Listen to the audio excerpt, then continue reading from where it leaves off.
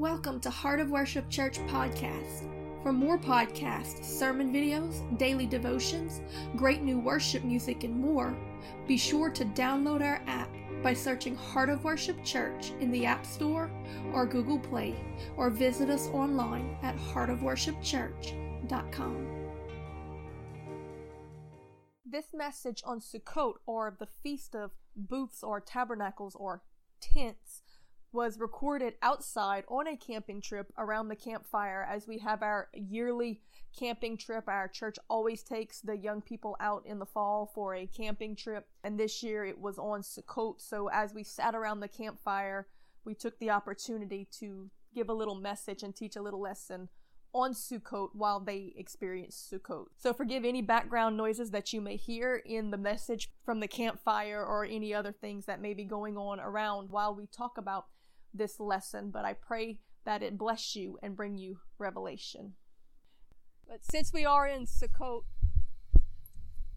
we're going to go ahead and do a little lesson, a little teaching, a little message on Sukkot.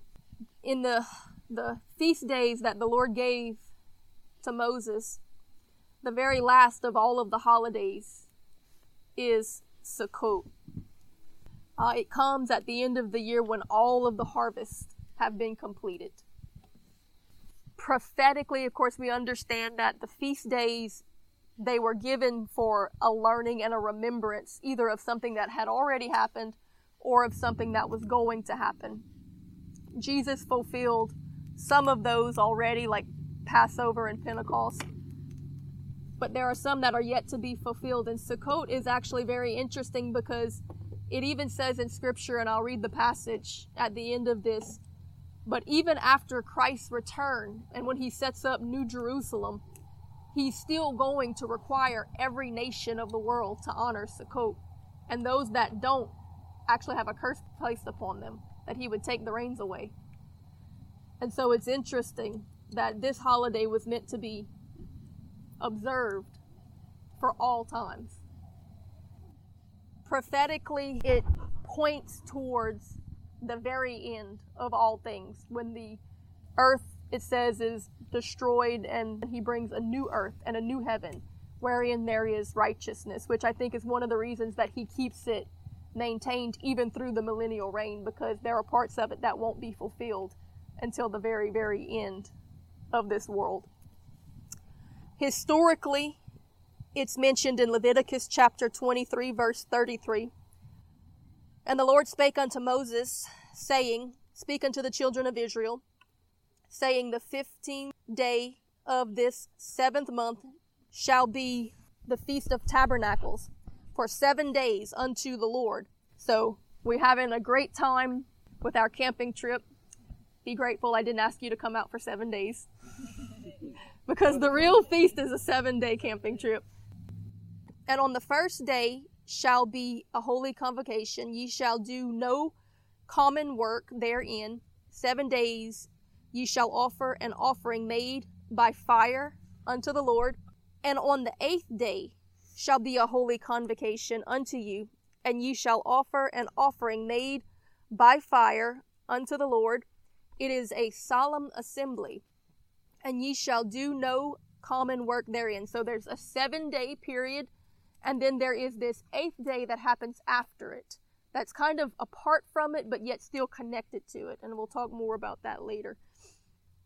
These are the feast of the Lord, which ye shall proclaim to be holy convocations, to offer an offering made by fire unto the Lord, a burnt offering and a meat offering, a sacrifice, a drink offering, everything upon this day, besides the Sabbaths of the Lord, and besides your gifts, and besides all the vows, and besides all your freewill offerings, which ye give unto the Lord, also in the 15th day of the 7th month, when ye have gathered in the fruit of the land.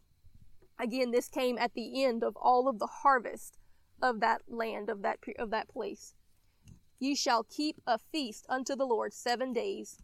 On the first day shall be a Sabbath, and on the 8th day shall be a Sabbath.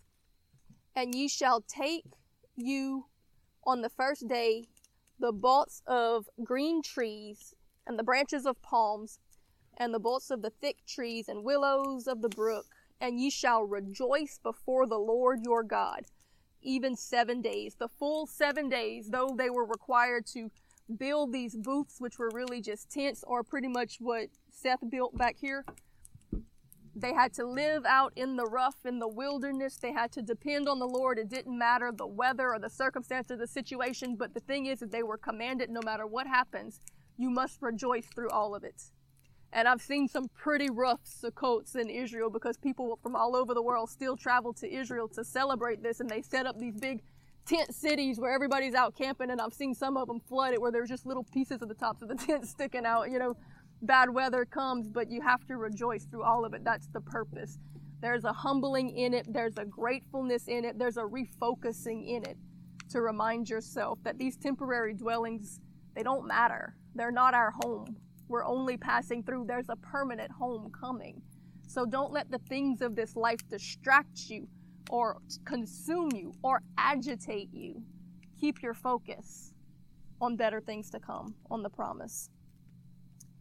Ye shall dwell in booths, which is a temporary dwelling or a little tent, 7 days.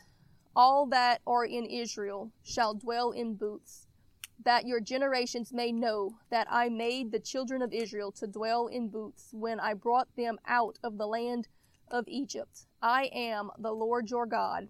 And Moses declared unto the children of Israel the feast of the Lord. This is where the beginning of the Feast of Tabernacles started. It's meant to be kept as a humbling, as a learning. It's a memorial of their time in the wilderness and all of the hardships that they went through. And it's a guard against murmuring and complaining. And I think it's a good thing for us even to remember in this time frame that God came harshly against the children of Israel that murmured and complained. We have it so good, and it's the feast with them going out and camping and depending on the Lord and dealing with the weather and the mosquitoes or the heat or the cold or whatever the situation was, and being reminded that we have to rejoice no matter what happens. And sometimes God even allows a little poke here or there to test you, but it really does get you to check your heart and see how much you murmur and complain when really we have no reason to. If you try to observe it honestly, you will come out of it with a much more appreciative and very much more watching of your words. An attitude of gratitude. On the first day they were commanded to rest, and then for 7 days they spent time with the Lord, remembering all that he had brought them through, all of the hardships, but all of his faithfulness in the midst of it. They endured and they rejoiced for what was coming in faith. On the 8th day, they then rested again and they celebrated the increase that had begun, because the 8th day, if you think about it, it's a 7-day week. So the 8th day is just the first day of the next week, but yet it's counted as an 8th day because it's something totally new. It's not looked at as just a restart of that same week. It's looked at as a new beginning, the start of something completely different. In the same manner that when the time of this entire planet has passed, old things are passed away. All things become new. The old earth and the old heavens pass away. The next day isn't just the start of another week. It's the start of something completely different. In Deuteronomy 16, verse 13, it says, Thou shalt observe the Feast of Tabernacles 7 days. After that thou hast gathered in thy corn and thy wine, thou shalt rejoice in thy feast. It's a time of rejoicing because the harvest is completed. Thou and thy son and thy daughter and thy maidservants and the Levite and the stranger and the fatherless and the widow that are within the gates, 7 days shalt thou keep a solemn feast unto the Lord thy God in the place which the Lord shall choose. So God chose our camping spot this year, and he chose a very good one. We got a good camping spot this year. No Amen. Problems. Praise the Lord. Yep. It's in the place that the Lord shall choose. This was before they had come into the promised land and established everything. The place the Lord was really choosing was Jerusalem. So it hadn't been established yet. So he said that in the place the Lord chooses, which would be Jerusalem. Because the Lord thy God shall bless thee in all thine increase, and in all the work of thy hand. Therefore shalt thou surely rejoice. The Lord promises blessing and increase, so we have to rejoice in faith for what he is going to bring. The place that the word Sukkot is first mentioned in Scripture is Genesis 33:17, and it's where Jacob, after he wrestled with God and became to be called Israel, after he finished speaking to Esau, he departs, and it says that he left and he built booths to watch over his flocks, and so he named the place Sukkot. So the very first place he went after he became Israel was a place that he set up these booths, and it was just a tent for him to watch over his flocks with, and it was called Sukkot. It's interesting because when the Israelites left Egypt and became a nation, the first place that God took them was literally to this place, Sukkot, and then caused them to dwell in tents, these temporary dwellings, these booths, which is what the word Sukkot literally means. Egypt is a type of the world, or even a type of the Antichrist system. It worshipped materialism.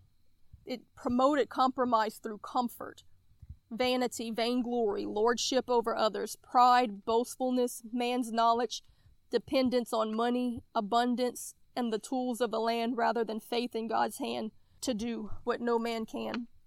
So God needed to strip them of this in the wilderness.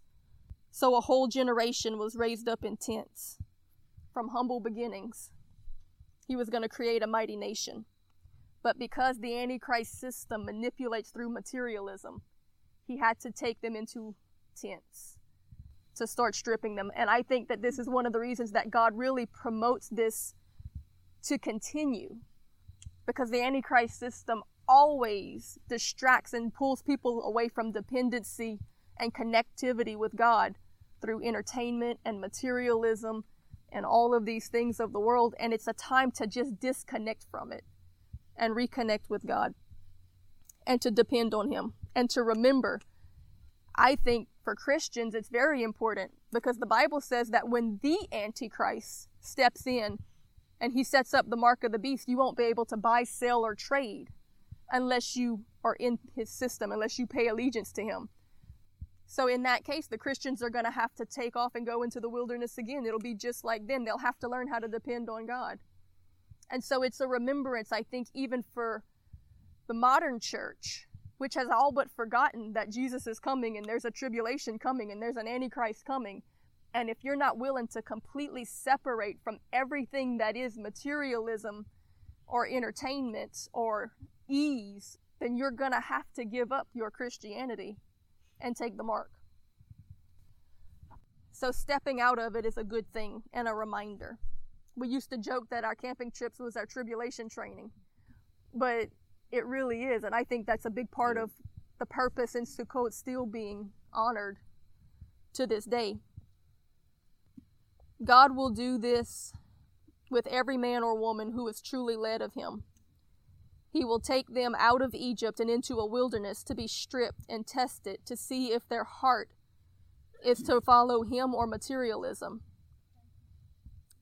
That's what he was doing with the rich young ruler. When the rich young ruler came to Jesus, Jesus asked him the same thing he asked all of the disciples. He was actually going to offer him, or it would appear, to be a disciple. But because he wasn't willing to step away from all of his possessions and all of his materialism, Jesus was identifying that there was a breach in his wall, a weakness. And if you're not willing to give up everything for Jesus, then eventually you're going to give up Jesus for the spirit of Antichrist, because he's going to offer you something enticing. It's important to remember the hardships that we've been through as well as the victories, so we can stay humble and grounded. The holiday was for the Israelites about remembering the hardships they went through in Egypt, not just the victory of it, because you can get a little prideful if you only remember the victories. But when you remember the hardships you went through to get there, there's a humbling in it. There's a gratefulness. There's a lesson. We appreciate more when we stop and remember what he's gotten us through. The holiday is a remembrance for us personally as Christians. We can look at it because it's about the tents They go through 7 days in the tents, living this hardship. And you have to rejoice the whole time because you know it's coming to an end. Even when things are bad, and we've had some rough camping trips, we still joke about them. Yep. The 17 degrees one time. 27. It was cold. They still complain, but I'm like, but you remember it. Yes. Yep. We had the sandbirds one year. We had the mosquitoes trying to kill us. We've had some rough ones. But you know it's going to be over with. And the purpose is to remember to rejoice. Even though there was a hardship in the wilderness, there was still a promise on the other end of it. So you still have a reason to rejoice. In this life, we go through hardships, but this world is not our home. There's a place we're pressing towards, a permanent dwelling. So we still have a reason to rejoice. We got to get our focus off of the temporary 7 days and put it on the 8th day. The good thing that's coming next. Paul said that our bodies are like tents. The 7 days is a temporary dwelling in tents, but you're pressing towards the permanent dwelling.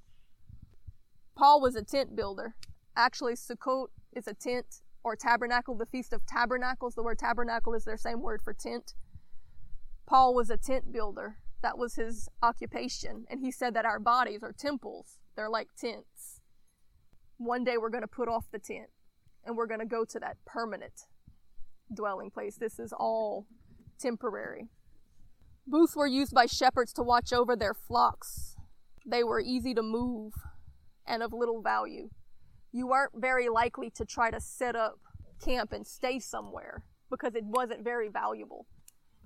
One of the biggest problems in the church today is that we build such empires and kingdoms that are so full of glitz and glam, and we're so worshipped by our people, and the buildings are so beautiful that sometimes God's telling you to go do a work over here and you're not willing to go because you've built so much where you are.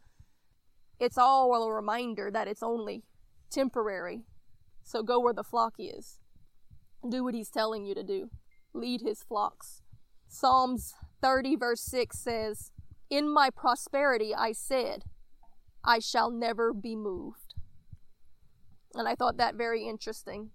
I think there's many a pastor that God is calling to another field or another vineyard or even to a more fruitful place. But in my prosperity, he said, I shall never be moved. That was the problem with the rich young ruler. Jesus was ready to take him out into the world with all the other disciples, but in his prosperity, he refused to be moved. He didn't want to leave his things. Sukkot is meant to remind us that it's all temporary. It's just things. It's nothing more valuable than a tent. We got some nice tents. We got us a nice camping ground, but tomorrow it's going to all be gone, and the only thing that's going to be left is a little bit of ash on the ground.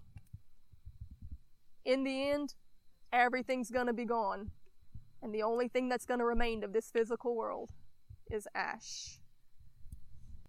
In Hebrews 13, verse 12, it says, "Wherefore Jesus also, that he might sanctify the people with his own blood, suffered without the gate. Let us go forth, therefore, unto him without the camp, bearing his reproach.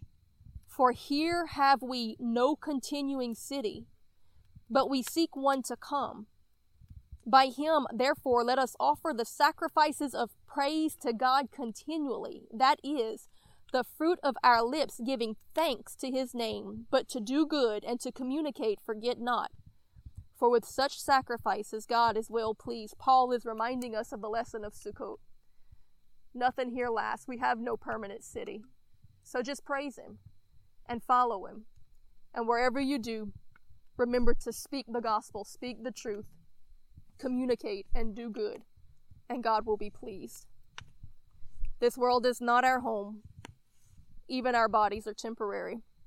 In 2 Corinthians chapter 5, verse 1, it says, "For we know that if our earthly house of this tabernacle, this Sukkot, were dissolved, we have a building of God, a house not made with hands, eternal in the heavens. For in this we groan, earnestly desiring to be clothed upon with our house which is from heaven. If so be that being clothed we shall not be found naked. For we that are in this tabernacle, this body, do groan, being burdened, not for that we would be unclothed, but clothed upon, that mortality might be swallowed up in life. In other words, we're not even groaning to get rid of our life. We're groaning to have a better one. We're groaning for God to fill us into eternal life. Now he that hath wrought us of the selfsame thing is God, who also hath given us the earnest of the Spirit. Therefore we are always confident, knowing that whilst we are at home in the body, we are absent from the Lord. For we walk by faith and not by sight. We are confident, I say, and willing rather to be absent from the body, and to be present with the Lord. Wherefore we labor, that whether present or absent, we may be accepted of him.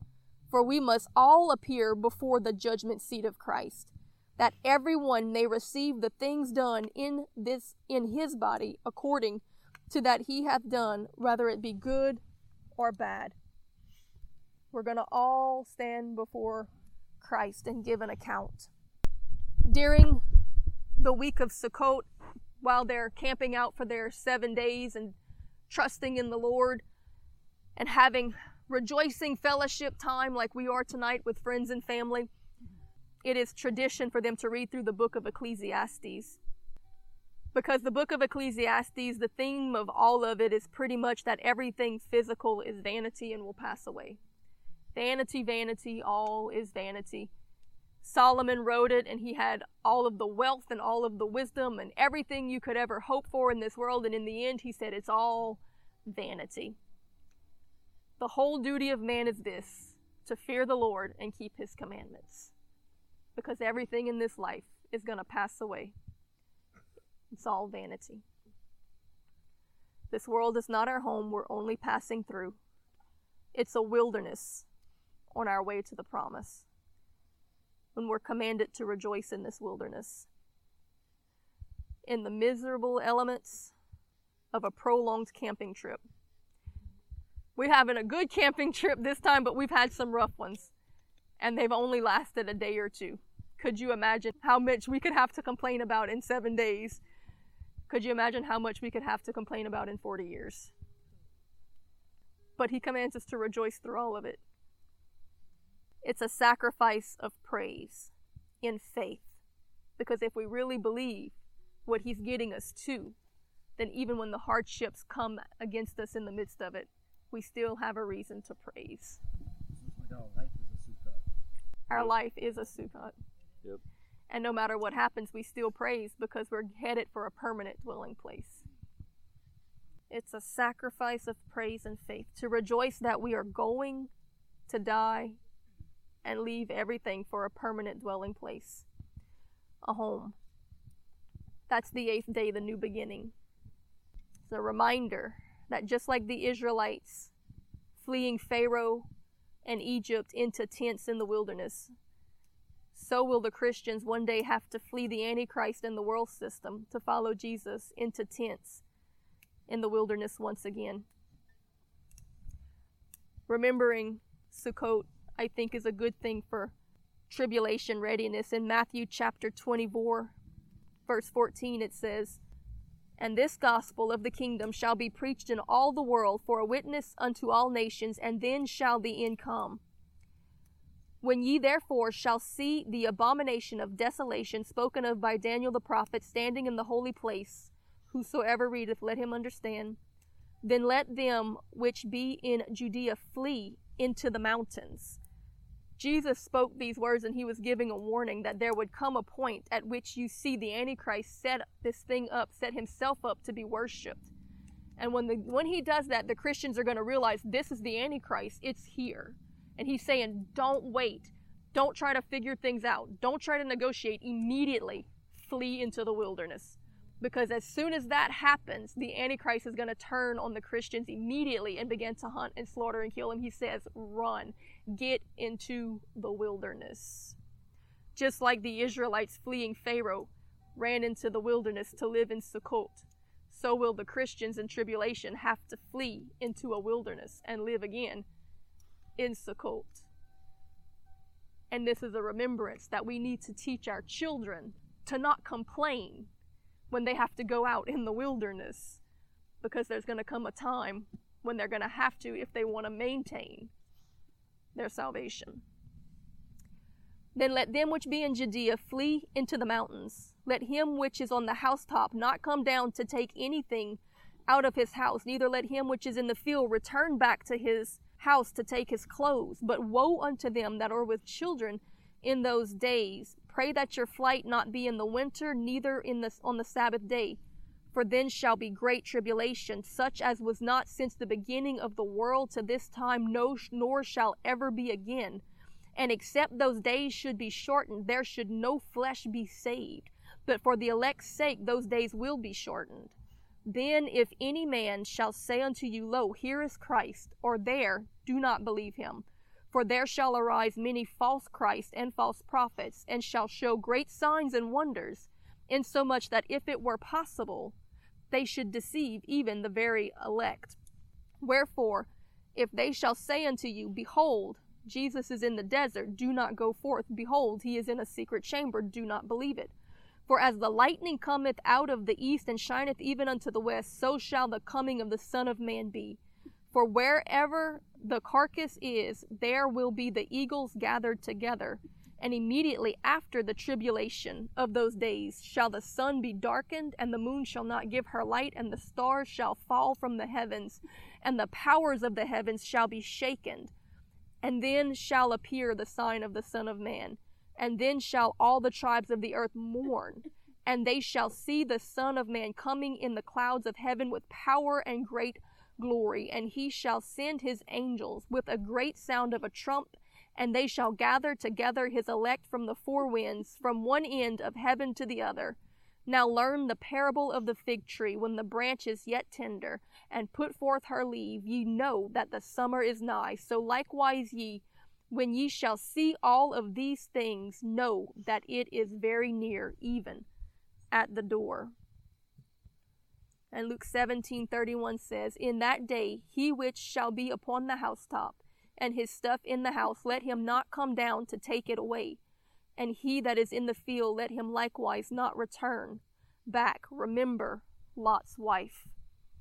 He's saying there's going to be a point when you're going to have to flee to the wilderness. And if you stop and take the time to go and get your stuff, you're going to lose your life. Remember Lot's wife.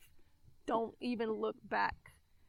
It's a remembrance to separate yourself from materialism and to train your children from generation to generation to not idolize materialism, because it's a manipulation, it's a tool of the Antichrist system to make them dependent to the point that they'll leave Jesus to keep it.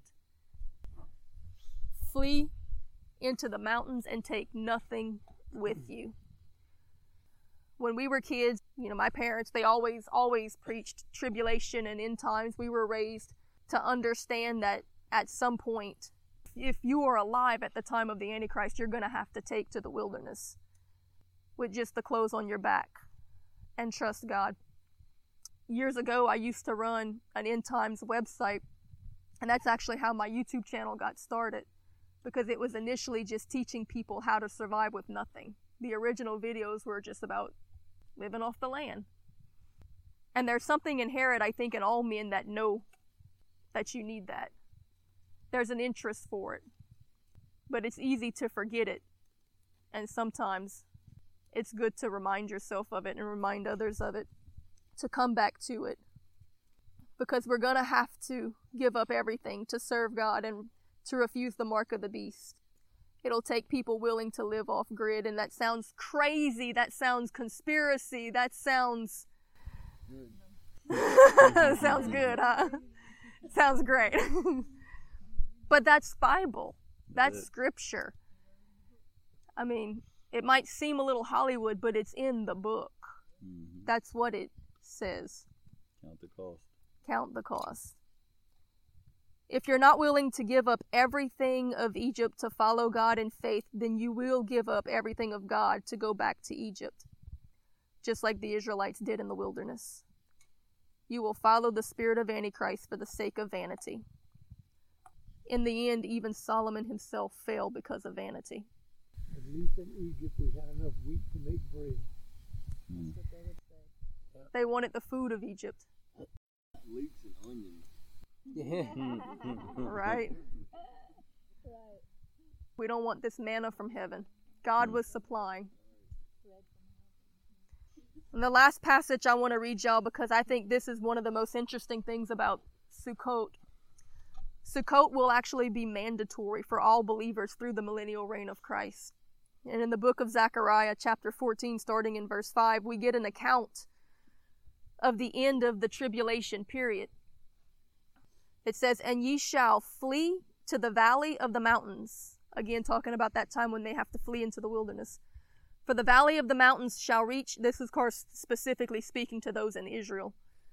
The one before that Jesus gave was general to all Christians and believers. This was speaking mostly to those in Israel because it mentions some of the mountain ranges around it. "For the valley of the mountains shall reach unto Azil, yea, ye shall flee like as ye fled from before the earthquake in the days of Azu, king of Judah. And the Lord my God shall come, and all the saints with thee. And it shall come to pass in that day that the light shall not be clear nor dark." You won't be able to see if it's midnight or if it's noonday, because there's obviously some form of disturbance in the atmosphere. Of course, he said earlier that the sun would be as blood, and The moon would be. And the stars will fall too. the stars would fall. So you couldn't see, saying you won't be able to distinguish the night from the day. "The light shall not be clear nor dark, but it shall be as one day which shall be known unto the Lord, not day nor night. But it shall come to pass that at evening time it shall be light. And it shall be in that day that living waters shall go out from Jerusalem, half of them towards the former sea, and half of them towards the hinder sea. In summer and in winter shall it be. And the Lord shall be king over all the earth." This is when Jesus returns. "And that day shall be the day of the Lord, and his name is one. All the land shall be turned as a plain from Gibeah to Ramon, south of Jerusalem, and it shall be lifted up." So the land of Jerusalem is going to be leveled, and it's going to be raised up and inhabited in her place, from Benjamin's gate unto the place of the first gate, unto the corner gate, and from the tower of Hananiel unto the king's winepress. And men shall dwell in it, and there shall be no more utter destruction, but Jerusalem shall be safely inhabited. This is after Christ returns. "And this shall be the plague wherewith the Lord will smite all the people that have fought against Jerusalem. Their flesh shall be consumed away while they stand upon their feet." This is most likely during the Battle of Armageddon. Sounds very nuclear. As they stand there, their flesh is consumed away, and their eyes shall consume away in their eye sockets, and their tongue shall consume away in their mouth. This is during the battle. "And it shall come to pass in that day that a great tumult from the Lord shall be among the people, and they shall lay hold every one on the hand of his neighbor, and his hand shall rise up against the hand of his neighbor, and Judah also shall fight at Jerusalem. And the wealth of all the heathen round about shall be gathered together, gold and silver and apparel and great abundance. And so shall the plague of the horse and the mule and the camel and the donkey, and of all the beasts that shall be in these tents, as this plague. And it shall come to pass that every one that is left," so after the Battle of Armageddon, those that fight against the Jerusalem, because all the nations of the world are going to gather together to fight. Those who fight against them, Jesus comes and the saints, and he wins the fight, obviously. And so this is what happens to those who come against him. But of those who survive, who are left of those nations, people who are still in the nation that didn't come to fight, I guess. "And it shall come to pass that every one that is left of all the nations that came against Israel shall even go up year to year to worship the King, the Lord of hosts, and to keep the Feast of Tabernacles. And it shall be that whosoever will not come up," now this is astonishing, This means that even after the millennial reign, there's still going to be people and nations that are going to refuse to acknowledge Jesus. Though he is set up in New Jerusalem as king over the earth in the millennial reign, that stubborn people. I heard some coyotes. That's a mercy. It really is. Now he's saying of all of those that will acknowledge him, Right. he wants them to come yearly to observe the Feast of Tabernacles. But of those who refuse to do that, and it shall be that whoso will not come up of all the families of the earth unto Jerusalem to worship the King, the Lord of hosts, upon them shall be no rain. That's a merciful judgment. He's just saying, okay, it won't rain on you. He's trying to prove it to them. And if the family of Egypt go not up and come not, that have no rain, even after he stopped the rain, and they still don't come, then there shall be a plague wherewith the Lord will smite the heathen that come not up to keep the Feast of Tabernacles. This shall be the punishment of Egypt and the punishment of all nations that come not up to keep the Feast of Tabernacles. So I think that's just astonishing to see it all the way through, even to the end, that even after the return of Christ, he's still trying to get them to remember to spend this time of humility and disconnect. And we understand that after the 1,000-year reign, he withdraws himself and he allows the devil to be loosed again for another season, and there's another war. And I think that's part of the reason that he maintains the feast through it, to keep the people with an opportunity to connect to him and to disconnect to the family of Egypt, which is the Antichrist spirit. It's that system, that devil. So it's a remembrance. It's prophetic of things that are coming. It's a disconnect from materialism. It's a time to get away with family and praise God and connect with him. And to remember to not allow yourself to be so caught up in this temporary world system that you lose sight of what really matters. The tents are temporary. On the 8th day, you go back to your permanent dwelling place. At the end of our life, we're going back to our permanent dwelling place. Amen. At the end of this dispensation, we're going to a permanent dwelling place. Even the earth itself is temporary. There's going to be a permanent dwelling place. Don't get so caught up building kingdoms here that you lose your place in forever. Amen. I wanted to say too is that we'll echo what Miranda said specifically about how we've done these camping trips around the same time.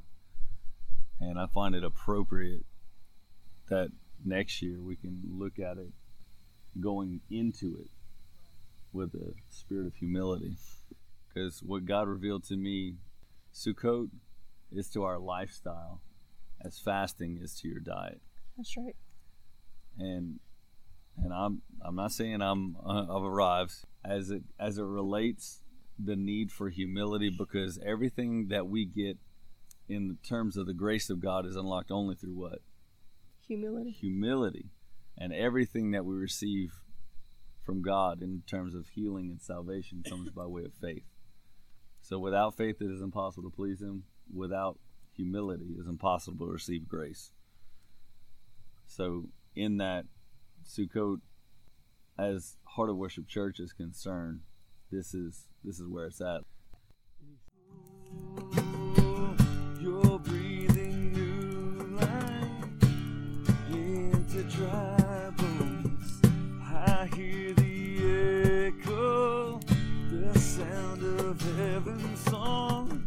Your spirit's calling me. I know it's time to go. I can't stay here anymore. I can't stay here anymore. The interesting thing is that Sukkot takes place after all of the harvest, after the barley harvest, after the wheat harvest, after the grape harvest, after the olive harvest. All of the harvests are done. And then biblically, the barley harvest is the first harvest. That was Jesus. That lines up with Jesus being the first fruit. Then the wheat harvest comes. That's the Christians, it says that he'll harvest the wheat before the tares. And then the grape harvest. The grape is the winepress of his wrath. That's when he gathers in all of the sinners. And in Israel, the harvests line up with exactly how he's going to do it. But after all of the harvest, then comes Sukkot. So at the end of everything, Sukkot is finally fulfilled. It's the last feast, prophetically, to be fulfilled. So it's good to remember it. It's still coming. But even after all of the harvest, and there's no more souls to be harvested, there's an 8th day. There's something new. There's a new beginning, something grander, and we don't even understand what it is. God doesn't stop. He's going to keep using us. It says we're going to be judges over angels. We're going to be rulers with Christ. Well, what are we ruling over? There's something that comes after. There's a harvest, there's a work to be done, and though it's not recorded what it's going to be, there's still another mission coming, and it's grander, it's greater than anything that was before. So even when God brings you to the end of something, it's not the end, it's just the beginning of a new beginning, something bigger. Thank you for listening to Heart of Worship Church podcast. For more podcasts, sermon videos, daily devotions, great new worship music, and more, be sure to download our app by searching Heart of Worship Church in the App Store or Google Play, or visit us online at heartofworshipchurch.com.